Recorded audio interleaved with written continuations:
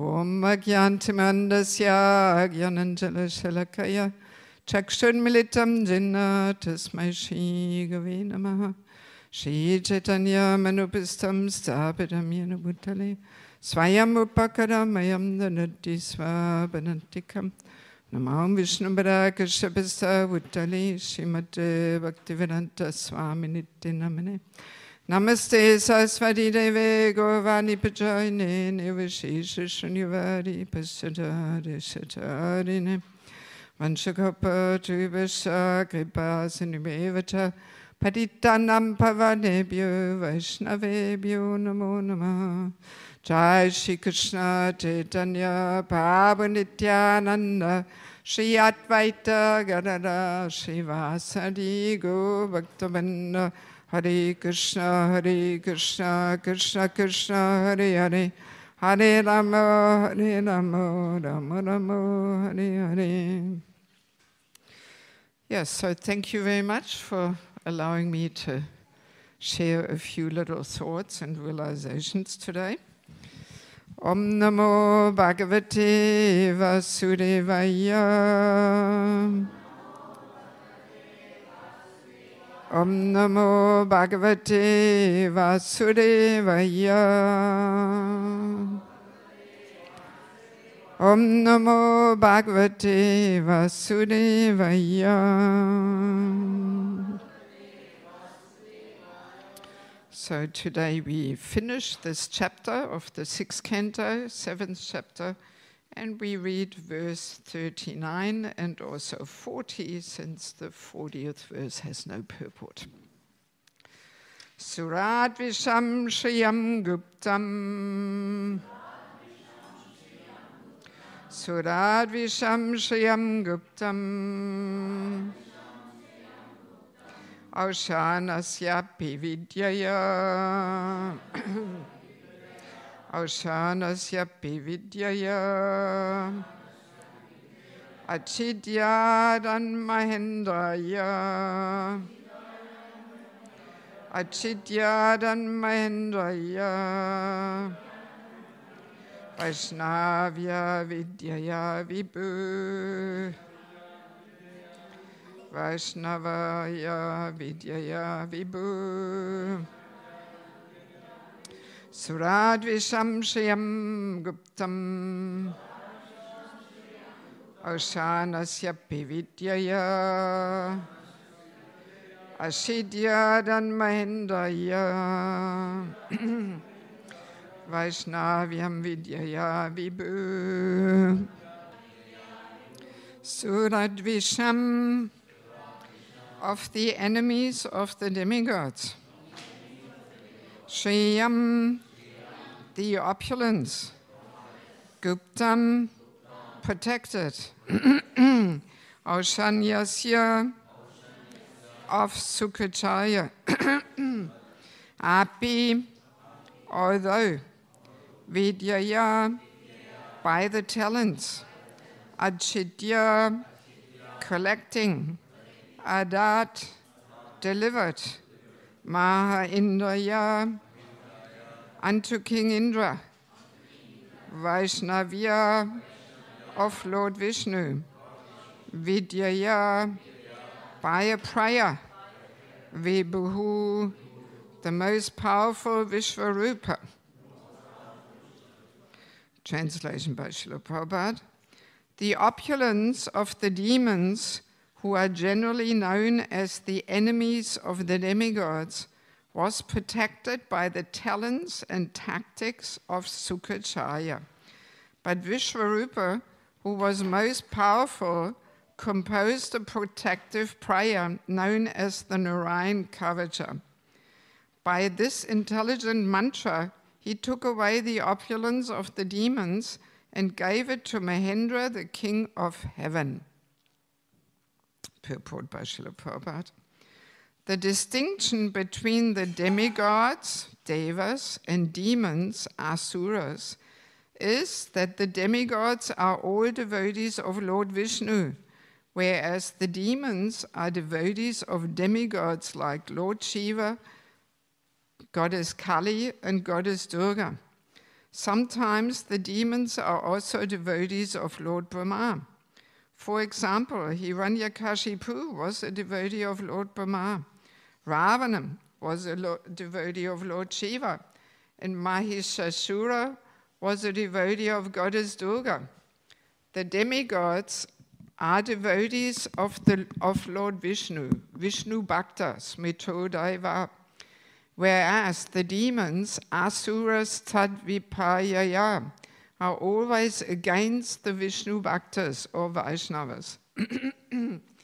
To oppose the Vaishnavas, the demons become devotees of Lord Shiva, Lord Brahma, Kali, Durga, and so on.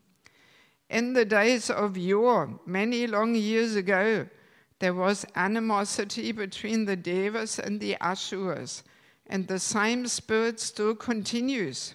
For the devotees of Lord Shiva and Goddess Durga are always envious of Vaishnavas, who are devotees of Lord Vishnu. The strain between the devotees and Lord Shiva and the strain between the devotees of Lord Shiva and Lord Vishnu has always existed. In the higher planetary systems, fights between the demons and the demigods continue for a long, long time. Herein we see that Vishvarup made for the demigods a protective covering, saturated with a Vishnu mantra. Sometimes the Vishnu mantra is called Vishnu Dvara, and the Shiva mantra is called Shiva Dvara. We find in the Shastras that sometimes the Shiva Dvara and Vishnu Dvara are employed in the fights between the demons and the devotees. The word Suradvisham, which in this verse means of the enemies of the demigods, also refers to the atheists. Srimad Bhagavatam elsewhere says that Lord Buddha appeared for the purpose of bewildering the demons or atheists. The Supreme Personality of Godhead always awards his benediction to devotees. The Lord himself confirms this in Bhagavad Gita 9:31. Konteya padijanihi name bhakta pranasyati. O son of Kunti, declare boldly that my devotee never perishes. So now we read the verse 40 also, which concludes this chapter and has no purport. I just read the translation.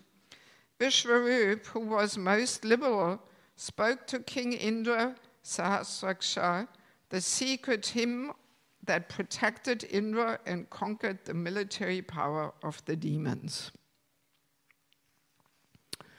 So, this purport, Prabhupada gives quite a nice conclusion of the whole chapter, illustrating how demigods, demons, this fight, it is actually almost like an eternal principle of life in the material world, right? There's always this fight between the demoniac and the divine, and it's going on perpetually, right? And interesting how Prabhupada describes, he almost defines what it means, demoniac, and what is Asuras. So that's quite a bit of a challenge, right? Because especially, in the Hindu population, so many people worship the demigods, So we'll unpack this a little bit and try to get some deeper insights. So, and interesting to see the demons, they worship the demigods, even though the demigods are actually Vishnu Bhaktas. But as Prabhupada says, they worship the demigods in order to oppose the Vaishnavas. Prabhupada makes this point, where is it? To oppose the Vaishnavas, the demons become devotees of Lord Shiva, Lord Brahma, Kali, Durga, and so on. So it's almost their tactic that they worship the demigods who are devotees of Lord Vishnu, just to get some empowerment, and then they use it against the Vaishnavas. So, of course, we also have to understand there is two kinds of worshippers of, for example, demigods, Lord Shiva.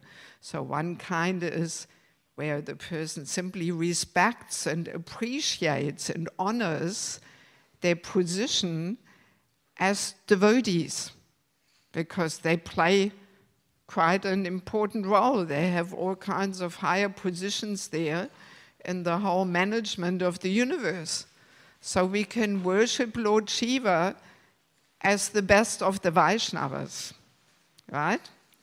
Whereas the demoniac way of worshipping the demigods is to get something in return for some power, some sense gratification, right? So actually between the demons and the demigods, there is almost a kind of business deal going on. Because interesting to understand, even the demigods, they're not pure devotees. You know, Prabhupada says this in one purport in a very straightforward way. He says, you should know very well that even among the demigods, there are many unwanted desires. So the demigods are not pure devotees, and actually they are attached to being worshipped. They like to be honored and worshipped. So, and therefore, just to make sure the worship continues, they like to give material benedictions. So there is this business deal going on. And actually Prahlad Maharaj describes this very nicely when he tells us what it means to be a pure servant and a pure master. So this is also interesting for us, that we learn to become pure masters if we are in some kind of a higher position. So, this is Prahlad Maharaj speaking when Lord Nrsingadev actually wanted to offer him a benediction. Then Prahlad Maharaj says, where is it? He says, one who desires some material benefit in exchange for devotional service cannot be your pure devotee. Indeed, he is no better than a merchant who wants profit in exchange for service. Yes, so that's what it means. That's the mentality of the demons. You know, let's be clear, they're not worshipping the demigods because they want to be pure, selfless bhaktas of the demigods. No, they're highly materially motivated, you know, yes. So, and therefore, we can't even call them in one sense devotees of the demigods, because they're not truly selflessly devoted to serving the demigods. No, they're highly materially motivated. They're trying to do a business deal. So I worship you and you give me some power.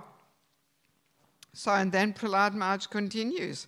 A servant who desires material profit from his master is certainly not a qualified servant or pure devotee. Similarly, a master who bestows benedictions upon his servant because of a desire to maintain a prestigious position as master is also not a pure master. Right? You get the point?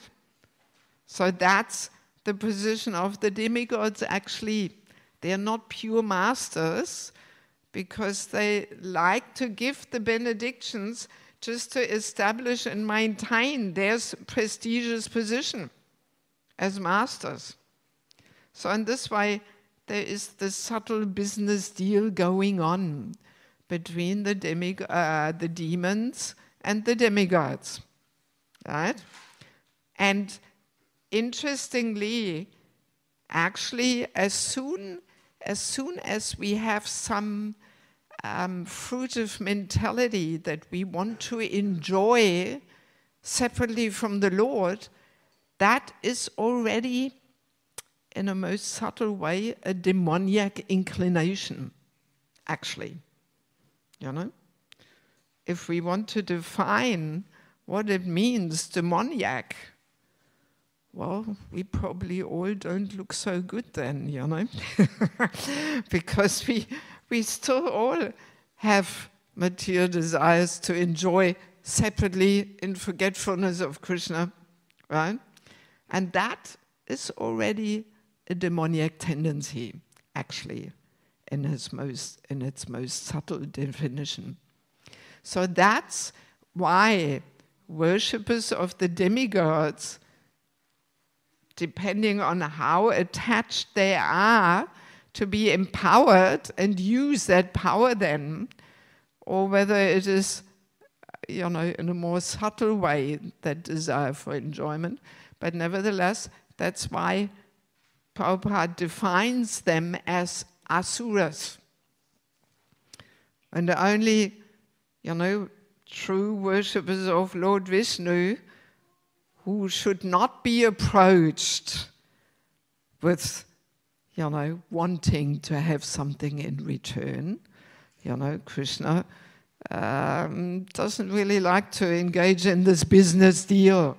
Oh, I'm chanting so nicely, so now you please give me some pious life and a new car, a nice wife, whatever it may be. No, Krishna is not engaging in such kind of business deal. And that's why, you know, especially amongst the Hindu communities around the world, we don't find as many Krishna bhaktas as we find bhaktas of Lord Shiva, Durga, and you know, because of this fruitive mentality. Whereas Krishna bhakta, that is, we are aspiring for pure service, not wanting something in return. And interestingly, you know, very often we can observe amongst those demoniac personalities who worship the demigods, they often use their empowerment against them. Right? Yes. We have the example of Vrikasura, not Vitrasura, but Vrikasura, who worshipped Lord Shiva. And Lord Shiva gave him the benediction that whoever's head he will touch, the head will fall off. So what is he doing? He immediately wants to try it on Lord Shiva, who gave him the benediction. I mean, my God, you know, that is really envious and demoniac, right? Yes, yes. And in that whole Leela, Prabhupada actually describes that this is the mentality of a materialist. That as soon as he gets a little bit of empowerment, immediately he wants to use it against that person who empowered him. You know? And similar situation is also with Hiranyakashipu. You know, he actually had a lot of knowledge. I mean, in 1 week we are celebrating Nrsimha Chaturdashi, Lord Nrsimhadev's appearance, so we can already meditate and tune a little bit in. So, yes, I mean, Hiranyakashipu, when you read the whole Leela, he actually had a lot of knowledge. You know, it was not that he was dumb or uneducated. He knew the Shastra, actually, you know. But all his so-called glorifications and worship towards Lord Brahma was simply to become more powerful than Lord Brahma himself. You know, that's the demoniac mentality. Yes, yes. And as Prabhupada is saying, you know, there's always this envy there. Let me see, where was it? Here, you know. The devotees of Lord Shiva and Goddess Durga are always envious of Vaishnavas who are devotees of Lord Vishnu. So there is this envy there. And again, very clear, as soon as sense gratification, power, is a form of sense gratification, a very subtle and very intoxicating form of sense gratification, to have power over others, So, whenever there is sense gratification, people strive for sense gratification, immediately envy becomes a part of it. Because then you're immediately envious. Oh, maybe somebody is more enjoying than me. And we use our position to establish our superiority, So this envy, we can actually, when we look at this whole discussion, we can very clearly see that this eternal struggle between demons and devotees, this also goes on a lower level in our hearts. Yes, we all have a little Hiranyakashipu there in our hearts. I like to see Hiranyakashipu as the embodiment of envy and false ego.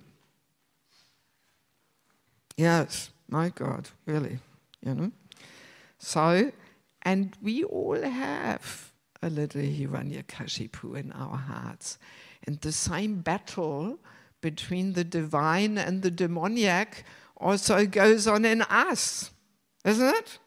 Yes, So, and in the same way, how in universal affairs, sometimes the devotees are victorious, and then at other times, the demoniac side gets empowered and becomes victorious, and then, there's a battle and some fear, and the devotees are running to the Lord and appealing to Him for help.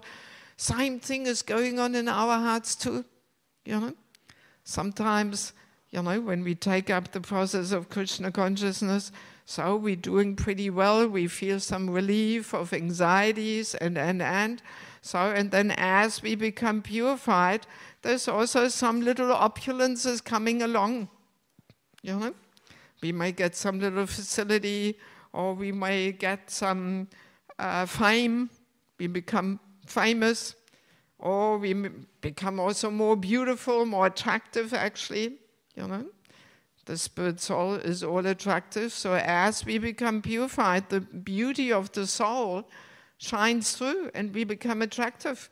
So, and then maybe due to some bad association or some offenses against the Vaishnavas or whatever it may be, then all of a sudden the demoniac side comes up, and we try to enjoy those opulences. And then we may face some crisis in our spiritual life, and all kinds of anatas come to the surface. So, and then there is again this battle, between the demoniac and divine. And then hopefully we do the same thing what the demigods do. They run to the Lord and ask for shelter and protection. So hopefully once we realize the demoniac sides coming up in us, then we also run to Guru, to our well-wishing friends, mentors, counselors, Bhakti Vriksha leaders, whatever name we may want to give them, but a senior well-wishing friend who we can ask for guidance. Oh, please, Prabhu, help me. I can feel all these, desires coming up, lust, anger, whatnot, so, and then hopefully, the divine side is strengthened again by seriously taking shelter, kicking out all the unwanted qualities from the heart. So in that way we can see, this battle also goes on within us, And actually, this is also the lesson we should learn in regards to Nrsingadev's appearance, Hiranyakashipu.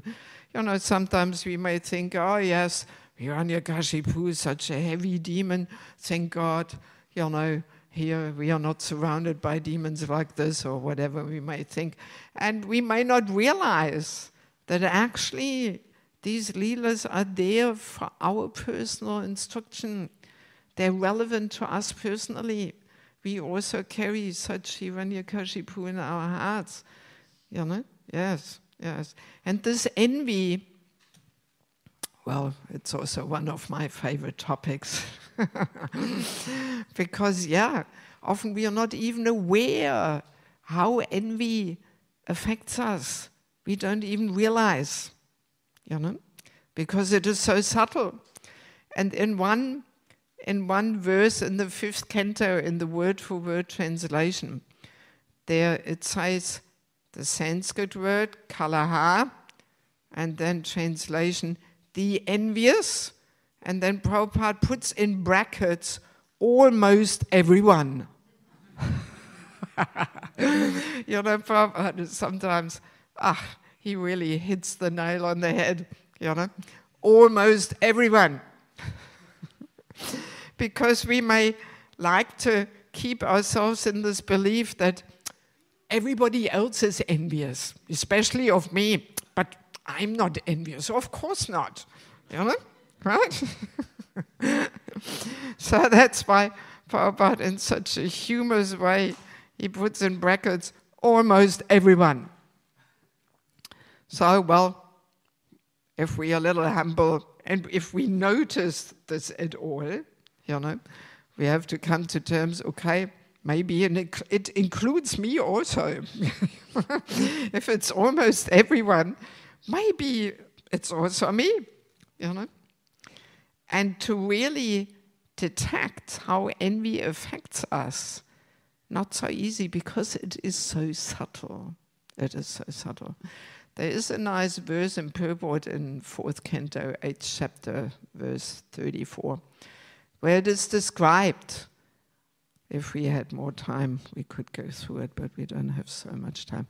So that it is described in detail how envy actually manifests, even to juniors and equals and seniors. So I like to understand envy as a certain state of heart. You know, because often we think envy is only there towards people who have something which we don't have, towards people in a superior position. Yeah, all right, definitely. It depends how you define the word envy. But I like to understand it as a state of heart where we want to be the supreme enjoyer. And it's a certain consciousness. And that actually comes out in all relationships. Yes. And we often don't even realize. You know? So let us quickly understand. So towards seniors, how does envy manifest? Well, we like to ignore them. Don't give them any importance. We like to diminish their position. They're nothing, you know? Yes. You know, I mean, sometimes I have whole seminars on these topics, and often I divide my audience into groups and ask them to perform role plays, showing the envious and non-envious behavior towards seniors equals juniors. This is really funny, you know, and you realize, oh my God, that sounds like me. So role plays are very, very good tools to deepen the learning experience, you know. So you imagine senior person comes, visits the temple, you know, the envious behavior would be, who is this person, you know? How much does he know anyway? You know, we try to reduce his position. We don't give him any importance. You know, we don't greet him nicely and welcomely. We don't inquire from him or serve. No, we just ignore. The person is nobody. Or we find fault and criticize. Oh, we often do this without even realizing. Let's imagine somebody gives a class, and then a friend to us says, oh, that was a nice class. And then we say, yes, but actually it was not so Shastric. Person didn't quote so many verses. You know? So even if it is true, but just the fact that we feel some urge to comment on this, that shows envy. Oh, we do this often and we think we have a right. Well, it's true. Can't I say the truth? Can't I say my opinion? He didn't quote so many verses. You know? So what's wrong with that? You know? But actually just the fact that we can't help ourselves. We have to say it. That shows envy. Or with kirtan, when we say, oh, that was a nice kirtan, and we say, yeah, but, you know, his tune was not so good and his mridanga playing, you know. So, even if it is true, if we really look in our heart, why do we make this comment? Just to reduce that person's position because we are envious. Yes. Yeah, so we can detect, you know. So, I mean, these discussions are also meant to detect the envy in our hearts and not in other people's hearts. Because what does that mean? It means envy, you know. If we say, oh, now I understand why this person talks to me like this and that, you know. So, again, we try and find, you know, the problem in other people's hearts. So again, you know, it's envy. Or envy towards juniors often manifests that we talk to them in a condescending way. We push them down, you know? Yes. Sometimes constant, heavily chastisement can be, you know, a sign. If we do this, we should look in our hearts. Why do we always have this need to put others down? Maybe because we want to establish our superior position. Maybe that's what's behind it. You know? Yes, yes. Or what else do we have? Yeah, when we make fun out of a person on their expense, you know, making them look foolish, this is not so nice. It's all different ways how to show that we are superior, right? And then envy towards equals. How does that manifest? Well, we are proud of our activities. We like to chant our glories. There's some competition there. The mood is, well, yeah, we are equal, but actually, I'm a little superior. And we try and establish that, you know? Let's imagine two traveling preachers meet, you know? And then, in the name of sharing, they show off and try to impress the other person, what they're all doing. Oh, look, here I was at London Rath Yatra leading the kirtans. You want to see the YouTube video? I show you, you know. And then I was giving the lecture, and oh, there was thousands of people, and this, that. And then at the end we say, okay, Prabhu, and what about you? What are you doing? You know. So by then the other person, okay, well, you're really far out, you know. Wow, I've got nothing to offer here, you know. So these kind of competitive things are happening between equals who are not free from envy, you know. Or even we may know the experience if two expert cooks cooking lunch for Guru Maharaj. Ooh, this can be an intense experience. If it is one expert and a helper, no problem. But two experts, don't you know Guru Maharaj doesn't like that? It's not his diet.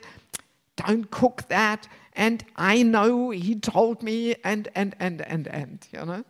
Or I've seen how people don't even serve an item, you know, which somebody else cooked. Guru Maharaj will not like that. He cannot eat it. No need to show him. Oh my God. all these things are going on, you know, and we don't even realize, we don't identify it as being envy, you know. Yeah, so this is the little Hiranyakashipu there in our hearts, right? Yeah, and I mean, Prabhupada gave he made a nice statement where he almost gives like a mission statement for ISKCON, actually. That's in the 5th canto. Prabhupada says, one person is envious of another, and this is the way of the material world. The Krishna consciousness movement aims at creating an atmosphere of non-envy. Of course, it is not possible for everyone to become Krishna conscious, but the Krishna consciousness movement can create an exemplary society wherein there is no envy.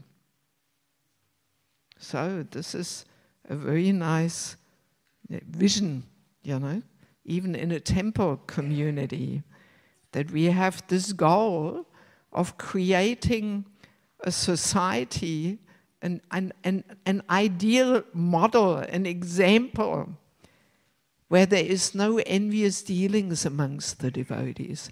I mean, and I'm saying that not because I noticed there are so many envious dealings or something, definitely not like that. But yeah, as we say, these things are very subtle and often we don't even detect them. You know, we don't identify it, we don't realize it, you know.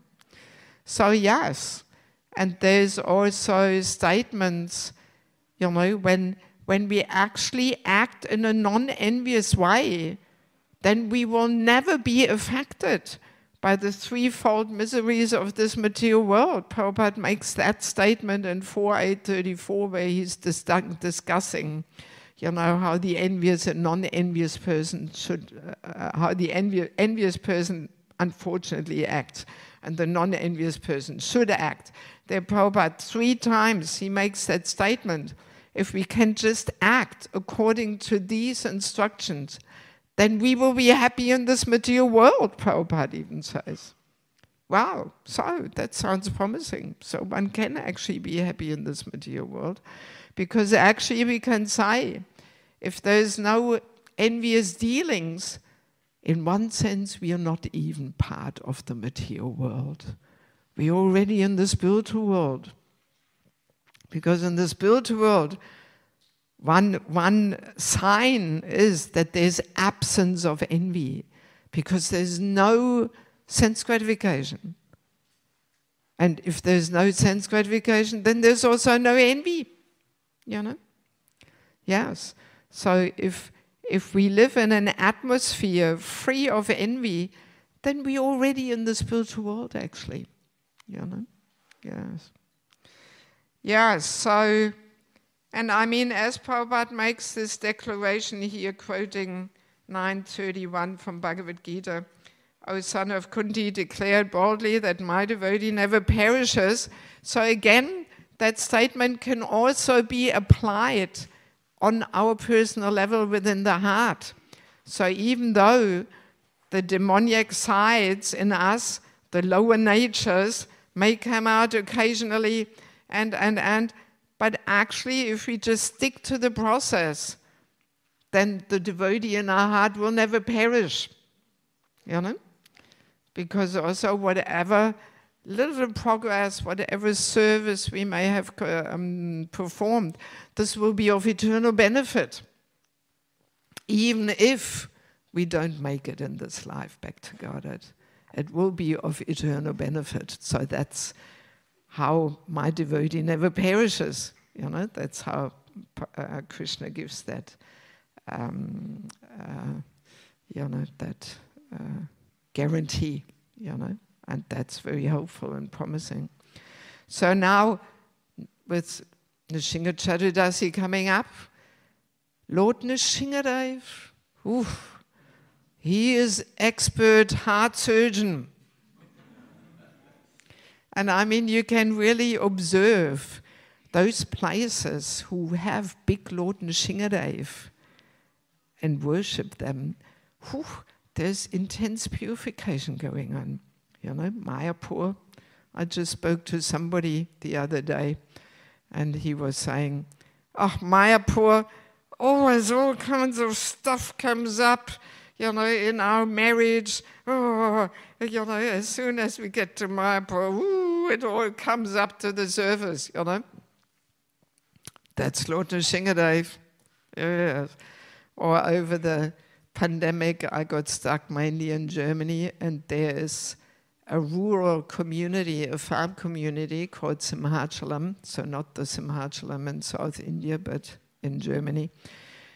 It's one of the few temples in ISKCON worldwide that have big Lord Nrsingadev. But he's the peaceful one, not the Ugra one, but the peaceful one with Prahlad on his lap. You know, looks like a nice cat. Nice big cat. But still, nice big cat. Well, there's a lot of intense purification going on when you stay in such communities, you know. Oh, yes. And you can really see it's Lord Nrsingadev. Yeah.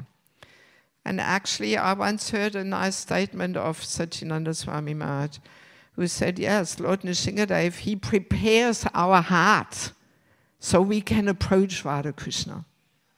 Yes, you know.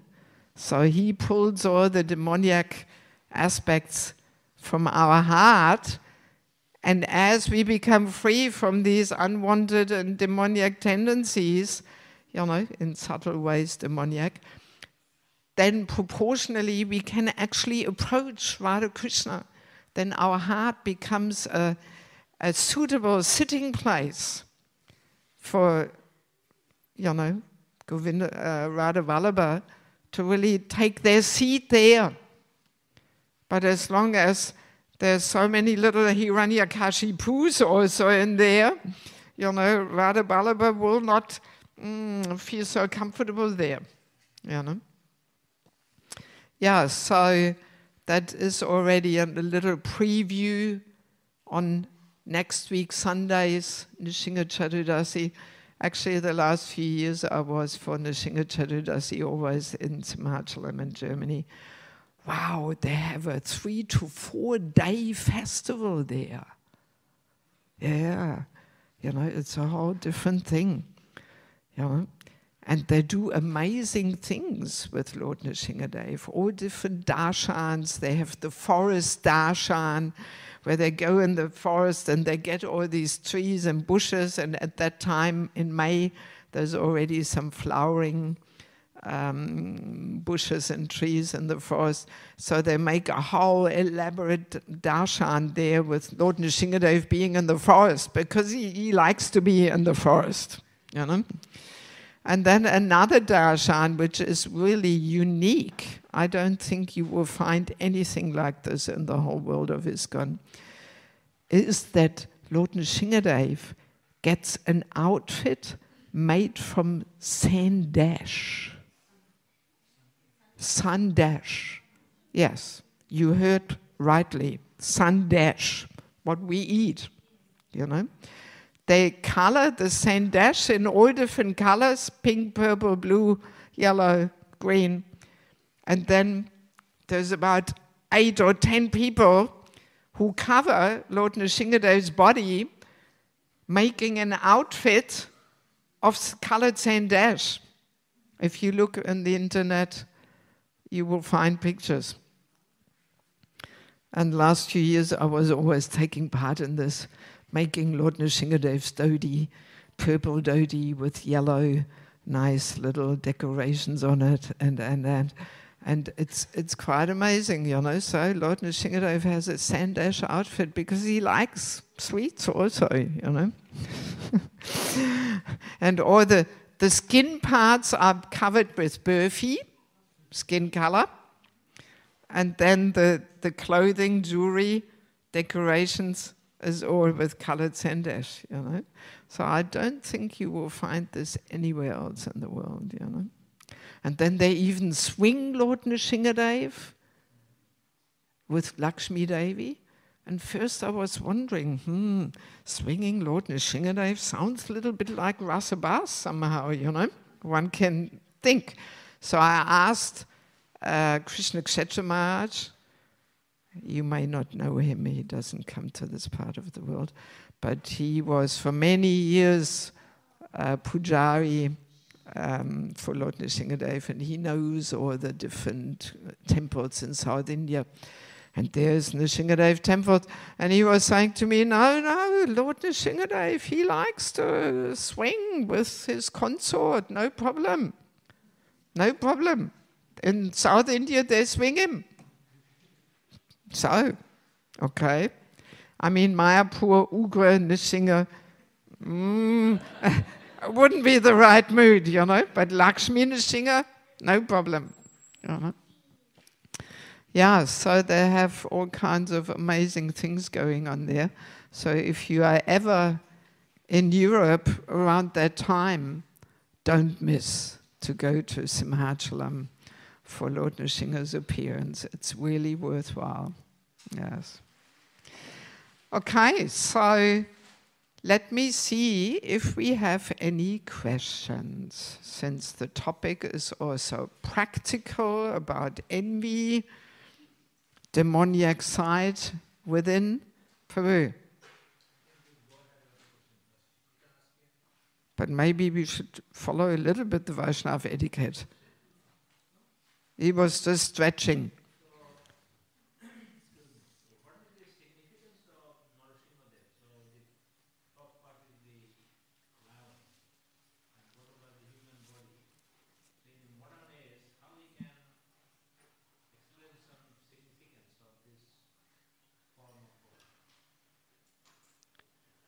What is the significance of half lion, half human form? Well, because, you know, he wanted to become immortal, and he asked Lord Brahma for the benediction to become immortal. And then Lord Brahma said, well, I am not immortal, so I cannot give you something which I don't have. And then, you know, Hiranyakashipu made these conditions that... Did I say Hiranyakashipu wanted to get immortal or Nrsimhadev? Of course, Hiranyakashipu. So then he gave the conditions. Okay, let me not be killed, not by a man, not a human being, not by an animal, not daytime, not nighttime, not on the earth and the land, and you know, so by fulfilling all those conditions which Hiranyakashipu made, not to be killed in this way, that way, and the other way, that's how Krishna appeared as Lord Nrsimhadev and killed him anyway. You know? And that's why he appeared in this form as half lion and half human. So that fulfills that benediction, you know, that Lord Brahma gave. He agreed to that benediction, you know.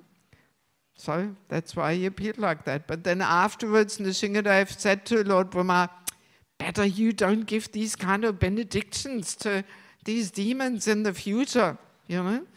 Because, yeah, Hiranyakashipu was really upsetting the whole universe there, you know, with his power and false ego and you know. Yeah. Okay, what else? Yes, Prabhu. Thank you very much for the nice class. But you know, we have also mistakes about how to detect envy in our hearts. So we would also like to know how you can remove that envy from the heart. Actually, how to remove the envy from our heart. Actually, if I may already make a little announcement, some of you may know I have published 4 books actually, and 2 are available. So I have a little book table out there for those who are interested. Actually, in both of these books, I give the solution. Because false ego, envy, you know, how to get rid of false ego, it's the same, basically, same steps. It's all in the book. If you want to know more, get the book. But just to satisfy you, I will quickly mention the steps. There's actually 5 steps And they're very practical and very helpful, and they really work. I speak out of my own experience. I use them, and they work. But it requires some internal work. So step number 1 is always we have to hear about the topic. I mean, today we cut the whole discussion on envy very brief. You know, I have a 2-hour seminar on this, you know, usually. So first step is always hearing about it. Then we become conscious. We become mindful. If we don't hear, we are in ignorance. We don't even realize. So hearing is always the first step. The next step is desiring to get rid of it. You know, after hearing, oh my God, you know, this is me. And with this envy in the heart, I will just not be able to get out of here. I'll better do something about this. I have to. Otherwise, I can't taste the really sweet taste of devotional service.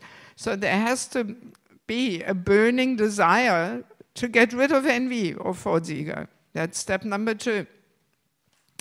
Then step number 3 is being introspective and honest. Always looking in our hearts. Why did I say this? Why did I do this? What just happened in this unpleasant exchange I had with a devotee? What took place there? How did I contribute to this? So without this introspection and honesty, we actually cannot really make advancement. I'm describing that in this false ego book because the false ego contaminates the intelligence, and the contaminated intelligence will always find justifications why I am right and everybody else is wrong. Yes. So we need this introspection and honesty, and at that point we actually need the help of a mentor, a well-wishing friend, a counselor, a coach, whatever you want to call them. Because we often cannot see, because the effect of false ego, you know, it blocks our ears, it blocks our intelligence, we can't hear, we can't understand.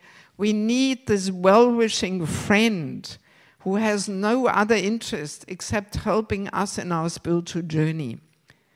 And from that person we will accept, hopefully, a correction and a reminder, you know, that, hey, you know, this was a bit too much. You acted a bit on the ego here, you know, just cool it down. We need somebody like that, you know. So, first step, hearing. Second, desiring. Introspection and honesty. Then 4th step, we catch ourselves doing the wrong thing. That's already progress. Because before we were doing the wrong thing so many times and we didn't even realize. So at least now we realize, oh my God, again, I couldn't help myself. I had to make that envious remark, and I had to put the person down, and I had to put my 2 bobs worth in, and you know. Yes, so we catch ourselves doing the wrong thing. So now my question to you, what's the next step after catching yourself doing the wrong thing?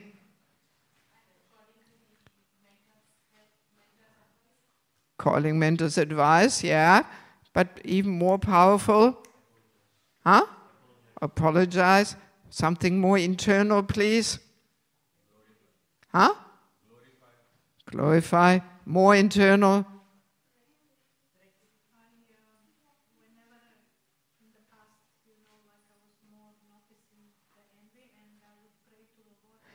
Yes, praying, crying out to Krishna.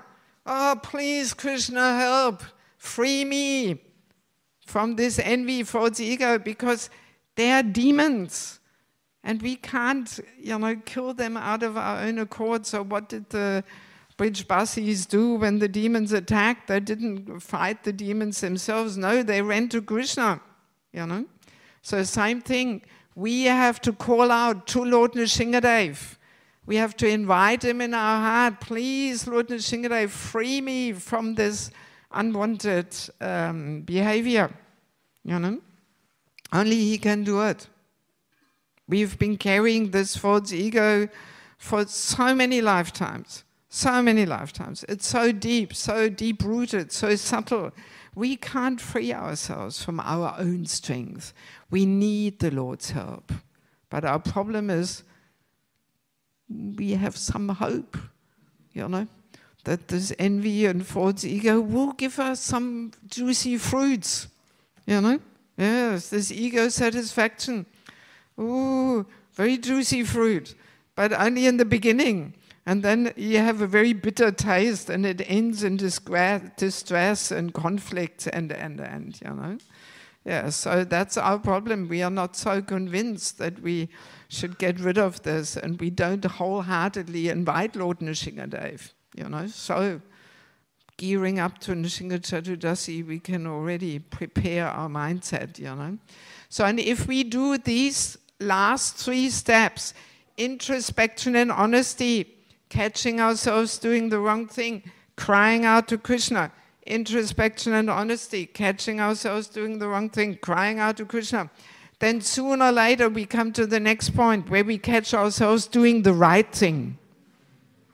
It really works. Yes, you try. That we will get to a point where we realize, wow, a few weeks ago I would have reacted differently on this matter, but now I could just let it go by.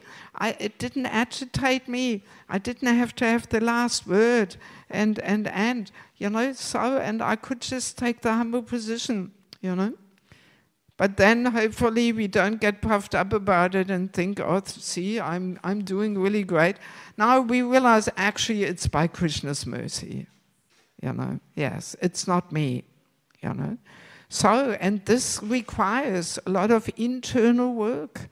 We actually have to always reflect ourselves, that we are conscious, you know, because Prabhupada was saying before becoming Krishna conscious, we have to become conscious first.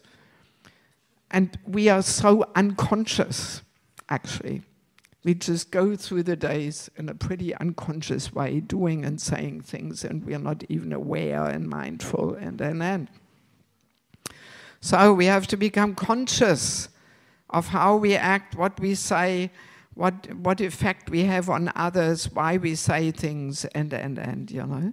And always reflect and catch ourselves doing the wrong thing and cry out to Krishna. A lot of hard work, you know. Yes, that's the only way. If we don't do that, very easily we sweep it all under Almira. And we hope that nobody sees and notices. And then we maintain all these unwanted things. And then we actually commit the 10th offense to chanting the holy name, to maintain material attachments even after understanding so many instructions on this matter. You know, so the material attachment is that attachment to ego satisfaction, that attachment to, you know, being the supreme enjoyer, controller, and, you know, yes, very subtle. So the whole process of Krishna consciousness is very deep and internal, actually. Can I add some point into that? Yes. Yeah, that's true. I mean, ultimately, you know, as we become purified, we develop that spiritual vision of seeing every living entity as part and parcel of the Lord, Paramatma being in their heart. But this is a pretty high platform, you know. We can't just say, well, just see every person like that. Why don't you do it? You know? No, we need some purification to get there, to get that divine vision, you know. And the way to get it is by going through these 5 steps and actually really weeding our garden of the Bhakti ladder there. Huh? Hearing about the topic, desiring to uproot these unwanted things, introspection and honesty, catching ourselves doing the wrong thing, crying out to Krishna. They are in the books which I have out there on the table. So if anybody of you wants to check them out, please come approach me. I have a strong desire to get these things out into the world because they're very practical and useful and relevant for all of us. So yes, I'll be out there, so please come. I think maybe we should finish because the time is up. But if you have also some personal matters, you know, I'm around for another 2.5 weeks. 26th of May I will move on. So I can be available also for personal exchanges and talks and whatever, you know. Okay, thank you so much for your kind attention. Srila Prabhupada ki, Samaveda Bhaktivinoda ki, Ganta Srimad Bhagavatam ki, Gaura Premanandi, Hare Hare Krishna.